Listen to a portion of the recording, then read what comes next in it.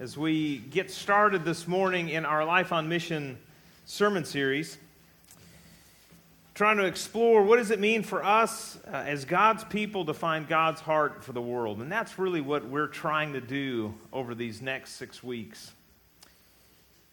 Before we get into the text and we get too far, why don't we go ahead and ask God to bless our time together. So if you bow your heads with me, I'd appreciate it. Lord, we do thank you for today, and we thank you for your word that is living and active. We thank you that your word tells us the truth about ourselves and the world and about you. And so, Lord, we come this morning and we desire to hear from you. We desire to listen. We desire to learn. We desire to come close and to be changed. And so, Lord, would you speak to us this morning? I pray that the words of my mouth and that the meditations of all of our hearts would be pleasing and acceptable to you. We ask this in the name of Jesus. Amen. Luke chapter 5, verse 27, after this, that's Jesus, went out and saw a tax collector named Levi sitting at the tax booth. He's at work. And he, Jesus, said to him, "Follow me." And Levi, the tax collector, also known as Matthew, got up, left everything, left the booth, left the money, left the spreadsheet, left the calculator, left the green visor, whatever else he used. He got up, left everything, and followed him. Verse 29, then Levi gave a great banquet for him in his house. And there was a large crowd of tax collectors and others sitting at the table with them. The Pharisees and their scribes were complaining to his disciples, saying, "Why do you eat and drink with tax collectors and sinners?" Jesus answered, "Those who are well have no need of a physician, but those who are sick. I have come to call not the righteous, but sinners to repentance." Here it's so clear that we see Jesus' heart in this text. Jesus has come to save sinners. Jesus has come to heal the sick. Jesus has come to save those people that need saving. And as I read through this text this week and I was working on the sermon, there's a couple things that stood out to me. The first was the word sinners. It was the word sinners. And as I was getting ready to put that into the bulletin, I thought, well, sinners is such a strong word. What if we just go people that are lost, people that need Jesus? That sounds so much better. And then it sort of hit me. It's, the word is in the text for a reason. They said sinners because they're sinners. And Jesus says, I've come not to call the righteous, but sinners to repentance. Jesus said, I've got a mission, and my mission is for sinners. And that's who's here in the text, is sinners. And that's who's here in the church, is sinners. Now, we don't like to acknowledge that we're sinners, but we must. If we're going to connect with others that have struggles with sin. I think we don't like the word sinners because it implies that we sin. And if you sin, that means you've done something wrong. And if you've done something wrong, then you should feel bad. And nobody wants to feel bad. And so we don't want people to feel bad. And so we don't use the word sinners because if we did, they might feel bad. And they might think that they did something wrong. And if they did something wrong, they might think that they sinned. And if they thought that they sinned, then they might think that they themselves were sinners. But that's how it is, friends. Look at your neighbor and say, you are a sinner. Let's just have some affirmation here. Look at your other neighbor and say, you also are a sinner. You can all look at me and call me a sinner. Let's just have it out there right now. There we go. Friends, we don't call sinners sinners because we don't call sin sin. We've stopped calling sin sin. I don't know if you've noticed, but somewhere in the last 20, 30, 40, maybe 50, or maybe this has been going on for a long time. As a matter of fact, I think it has. We've stopped calling sin sin. It's not lying. I mean, he's a salesman, right? And so he just doesn't tell all of the truth, or he's just creative with the truth, but it's not a lie. I don't have vulgar language. I'm just a colorful communicator. They're not bad words. It's a blue streak, right? I'm like an artist working in that. That's how we use those words. Nobody fornicates anymore. They just sleep together. Nobody's a drunk. They just like to party. Do you see how this works? We've stopped calling sin sin. It's not pornography. It's just adult entertainment. I don't commit sin. They're just different choices than you. You're just a little more morally conservative than I am. But friends, Scripture calls us sinners. And in this text, there's a party full of sinners. The Pharisees are there. They walk by and they say, "Why do you eat and drink with tax collectors and sinners?" That's the word. It's like they walked by and they noticed that every sinner in town is at that house right now. They've not been to a synagogue in years, but my goodness, look at them. They're at the party. It's like a sinner's party. What are you doing there, Jesus, with the sinners? You read this text in Matthew. Jesus calls them out. He says, I've come not to heal the well, but the sick. He says, you need to go and learn that I desire mercy, not sacrifice. And he calls the Pharisees out for sinning because they are sinners. But they don't know it. And so there's a special category for sinners that don't admit the fact that they're sinners. We call them hypocrites. In your bulletin today, I've given you some name tags. I've had several of you ask me about them. Hello, my name is sinner, or hello, my name is hypocrite. If as you look at this and you think about putting one of these on, you're like, neither one of these really applies, go with hypocrite. I think it would fit real well. True story. But friends, that's us. We're sinners. We're all sinners. It was so profound last service. Donna Dutton, who is as close to a saint as anybody else here at this church, she got her name tag out, and you know what? She put hers on because she gets it. She's a sinner. I'm a sinner. You're a sinner. There's only one other person in this text besides sinners and hypocrites, and that's Jesus. And his name tag says Messiah, but here's the thing. He picked it up on the cross 2,000 years ago, and it's not available for you to wear. One or the other. And it's important that we acknowledge the fact that we're sinners. If you're a Christian, yes, you are a saved sinner. You are a child of God. You are redeemed. Yeah, I get that. But you're not perfect. You still struggle with sin. And those who struggle with sin, we call them sinners. And it's time we acknowledge that. Because here's the thing. If we start to trick ourselves that we don't have sin, that we can't acknowledge our sin, our sinfulness, we start to fool ourselves into thinking that we are without sin. And here's the really scary thing. If you're taking notes, you're going to want to write this down. It is a really short distance from being a saved sinner to a self-righteous hypocrite.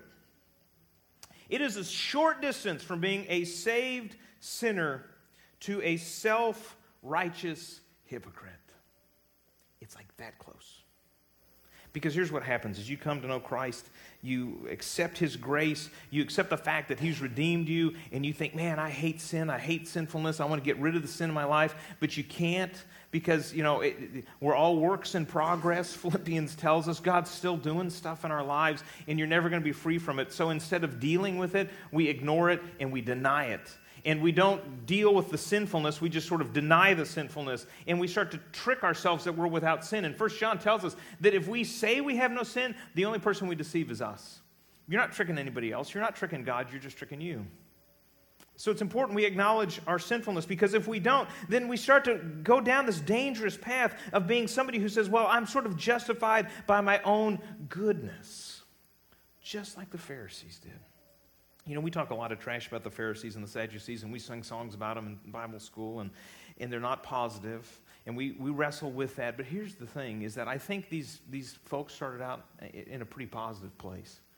I think they said, you know what, I love God, I love God's Word, I want to study God's Word, I want to be committed to teaching God's Word, I want to help people find God. That's where these Pharisees started. The Pharisees were actually like the working man, the working families, like the pastor.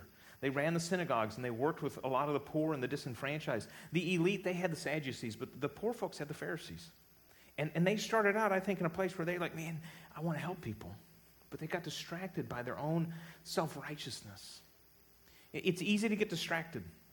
And sometimes that's what happens to us. You look through the gospel, you see Judas. Judas is an apostle, right? And what does it say about him? Judas was like, if there was a vice president in charge of apostle operations, it was Judas. Judas sits at the right hand of Jesus at the Last Supper. That's like the number one place of honor. Judas kept the finances. He kept the book. He kept the money. You don't give those to somebody you don't trust. Judas was this trusted disciple, but what happened? Something snuck in. He got distracted by the love of money or prestige or whatever it was. Ananias and Sapphira in the book of Acts, they started out as Christ followers, but they saw that when people were generous in dramatic ways, that they got a lot more respect in the community, and so they said, you know what? Why don't we lie to the church, and we're going to tell them we did this, but we're really going to do that. They got distracted. And friends, if we can't be real with ourselves about who we are, and if we can't be real with God about who we are as a sinner, then we are in that path, that short walk from being a saved sinner to a self-righteous hypocrite. And so this morning, if you're here and you say, all right, I get it, I'm a sinner, I want you to know that you should feel good about that. Well, what do you mean I should feel good about being a sinner? Well, look at the text. What does Jesus specifically say in verse 32? He says, I have come to call not the righteous, but sinners to repentance. If you're here and you're not a sinner, you might as well go home because Jesus hasn't come for you. Maybe he'll come later for you, but he's come right now for sinners. And so if you are a sinner, you're in good company. Christ has come for you. Christ has come. This morning might have been really hard for you. You might have come here feeling really good about yourself, and now you've come to realization that you're a sinner, and you're struggling with that. It happens. It happens. So what I'd like to do here, just a little bit of time left here. I want to, for those of you, this is sort of like an introduction to sinners. For those of you that forgot you were one, okay? I just want to go through a few things here we notice in the Gospel of Luke. First is that Jesus has got a mission for us. Jesus calls us to be sinners reaching sinners. Okay. Here's the thing with sinners is you can't always tell somebody's a sinner just by looking at their life, because they could be successful, or they could be failures, or they could be healthy, or they could be sick, or they could be wealthy, or they could be poor. But there are a whole lot of healthy, successful, wealthy sinners running around the world. And if you can't admit to the fact that you're a sinner and that you have a legitimate, honest, desperate need for Jesus Christ, then what do they need? If you can't say, you know what, I'm a sinner and I need Jesus, then why do they need Jesus? If you don't need him, then why does anybody need him? We've got to be honest about who we are and about our need, because Jesus has called us as sinners to reach sinners. And Jesus, if you notice his life, you'll see one thing about him is that sinners were drawn to Jesus and he associated with them. There was something about Jesus that when Jesus walked down the road, people were like, wow, I want to spend time with that guy. Sinners were drawn to Jesus. They were. And as you think about sinners, where are sinners drawn to? Are sinners drawn to the church? I don't think so. That's one of the things, if you were in the study this morning, we're talking about how do Christians portray themselves? How do Christians, as Lee Strobel says, live these winsome lives? That people are made thirsty by the saltiness of it, and they look at that and they go, man, that's the kind of life that I'm interested in. Jesus lived that way. People were drawn to him. Sinners were drawn to him. Sinners were comfortable with him. And you know what? It wasn't always a popular thing. I know a lot of times we think, sinners and Jesus was there, and that was great, and everybody sort of celebrated that. No. I'll tell you, if you take this seriously and you start to reach out to sinners, some sinners there might be bad things. Here's what they said about Jesus. Jesus is calling them out. The Pharisees are trash-talking Jesus again. And he says, listen, nothing makes you happy. Luke 7:33-35 says this, for John the Baptist has come eating no bread and drinking no wine, and you say he's had a demon. The Son of Man has come eating and drinking, and you say, look, a glutton and a drunkard, a friend of tax collectors and sinners. Nevertheless, wisdom is vindicated by all her children. Jesus says, listen, Pharisees, you're so concerned about why I don't fast and why my disciples don't fast. But here's the thing, John came fasting, and you said that he was demon-possessed. And now here I've come not fasting, but celebrating the inaugural kingdom of God coming into the world, and you've said that I'm just a drunkard and, a sinner. What's the deal? Here's the thing, friends, is you're not going to make everybody happy. You're not. But the question that we've got to ask ourselves, are we honest about who we are? And are we honestly sharing Christ with the people around us? Are people drawn to us because Jesus is alive and active in our souls and in our lives? Hemant Mehta is an atheist who visited a bunch of churches, wrote about it in a book. I think it was titled "I Sold My Soul on eBay." I didn't read it, but the title's funny. He writes this. He says, "I spent months attending an amazing variety of churches in different parts of the country. I kept running across a consistent and troubling truth about American Christianity. It is clear that most churches have aligned themselves against non-religious people." As an outsider, he comes and he attends worship and he says, "It's clear to me that American Christians have aligned themselves against non-religious people. By adopting this stance, Christians have turned off the people I would think they want to connect with." Friends, I think he's onto something. Are we known by the love that we have that comes from Christ? What about you? Are sinners drawn to you? Do they know that when they talk to you, they're talking to a sinner just like them, but with Jesus? Or do they look at you and go, they pretend to have their act together, but it's not?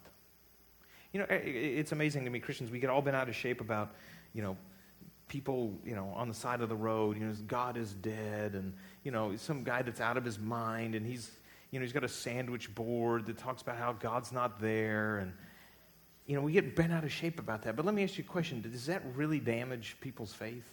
Do people look at that and they're like, "Oh, wow, if this homeless guy on the side of the road says God is dead, he must clearly be dead"? Or is the world more bothered when Christians who take the name Jesus Christ go out and live as though Jesus didn't really live? When Christians go out and they, instead of admitting the fact that they're sinners, they're hypocrites. Which of those do you think is more damaging for the cause of Christ? Friends, it's us. It's not anybody else. And it's time we came to grips with that fact.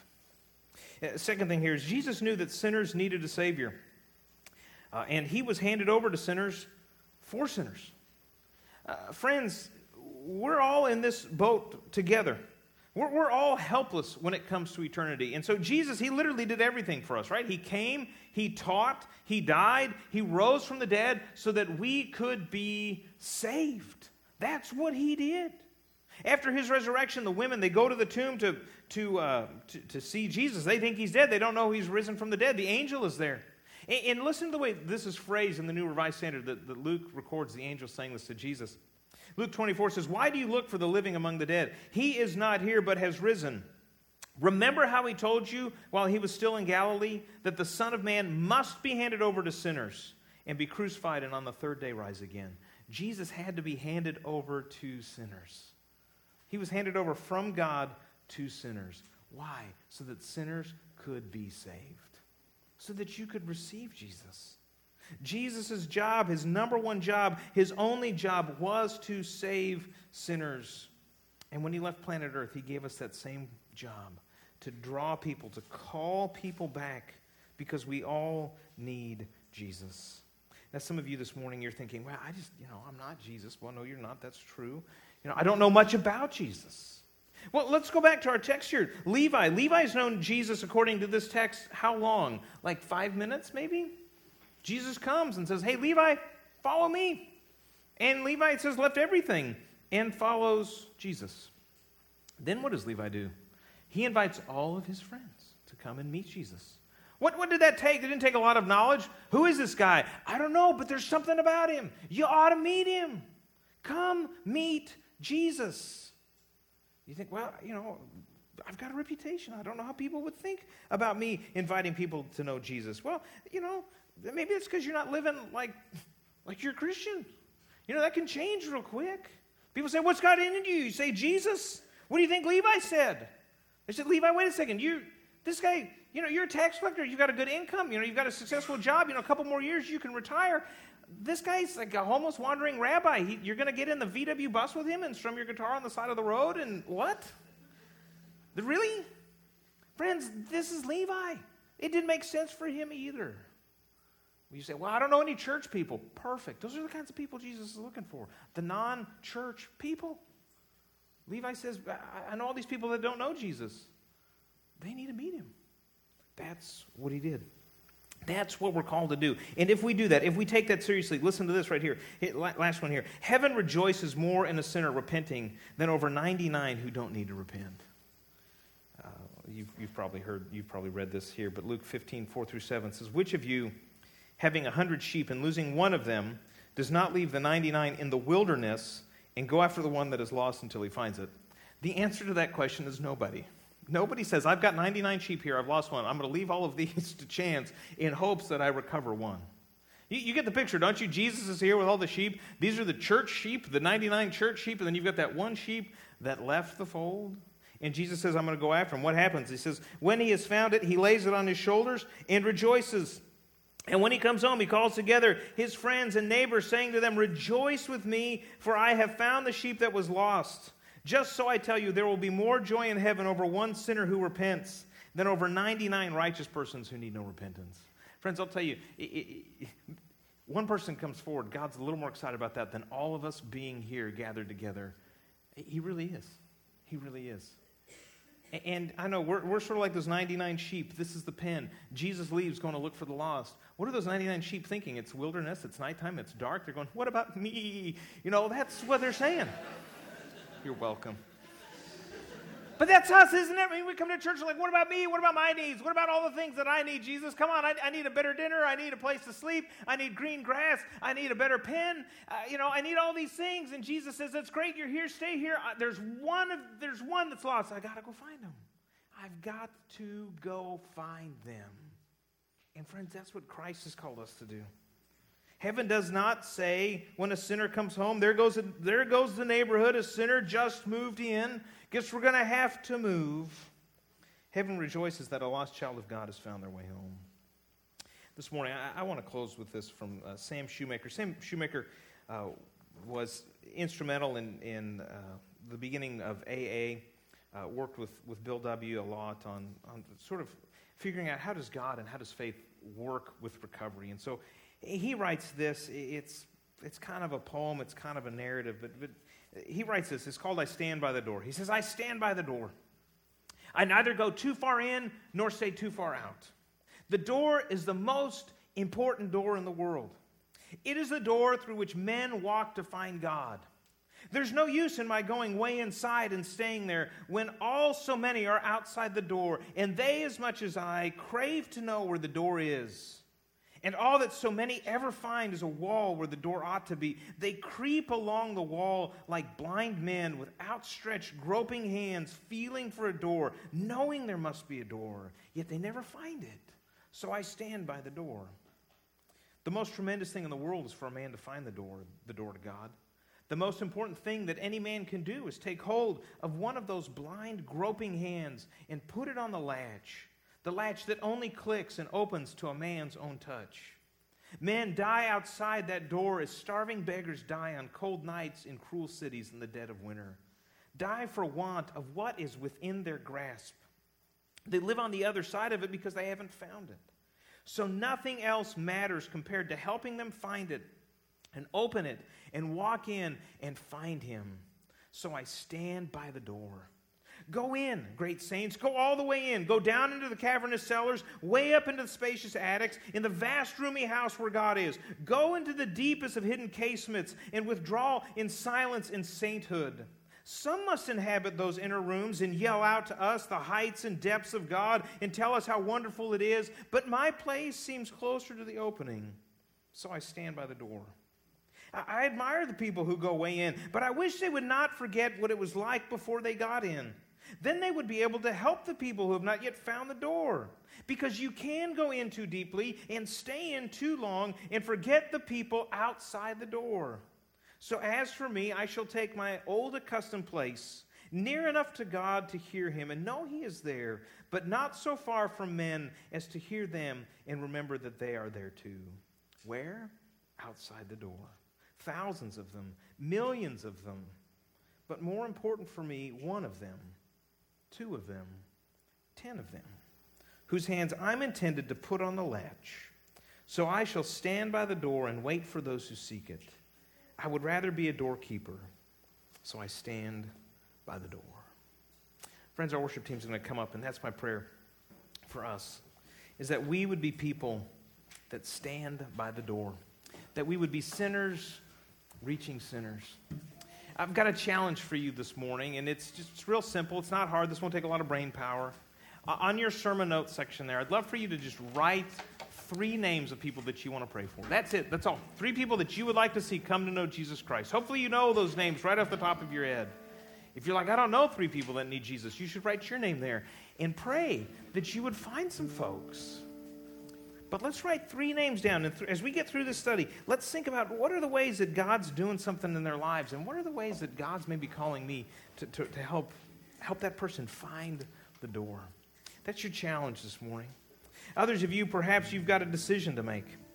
And you say, you know what, I want to make a commitment to serve at a church that's serious about trying to reach the lost. I want to make a commitment to being a part of a congregation. Or maybe you're saying, I've never received the gift of Jesus Christ. If that's the case, you don't have to wait. This morning's a great morning for you to do that. Why don't you stand as we sing this?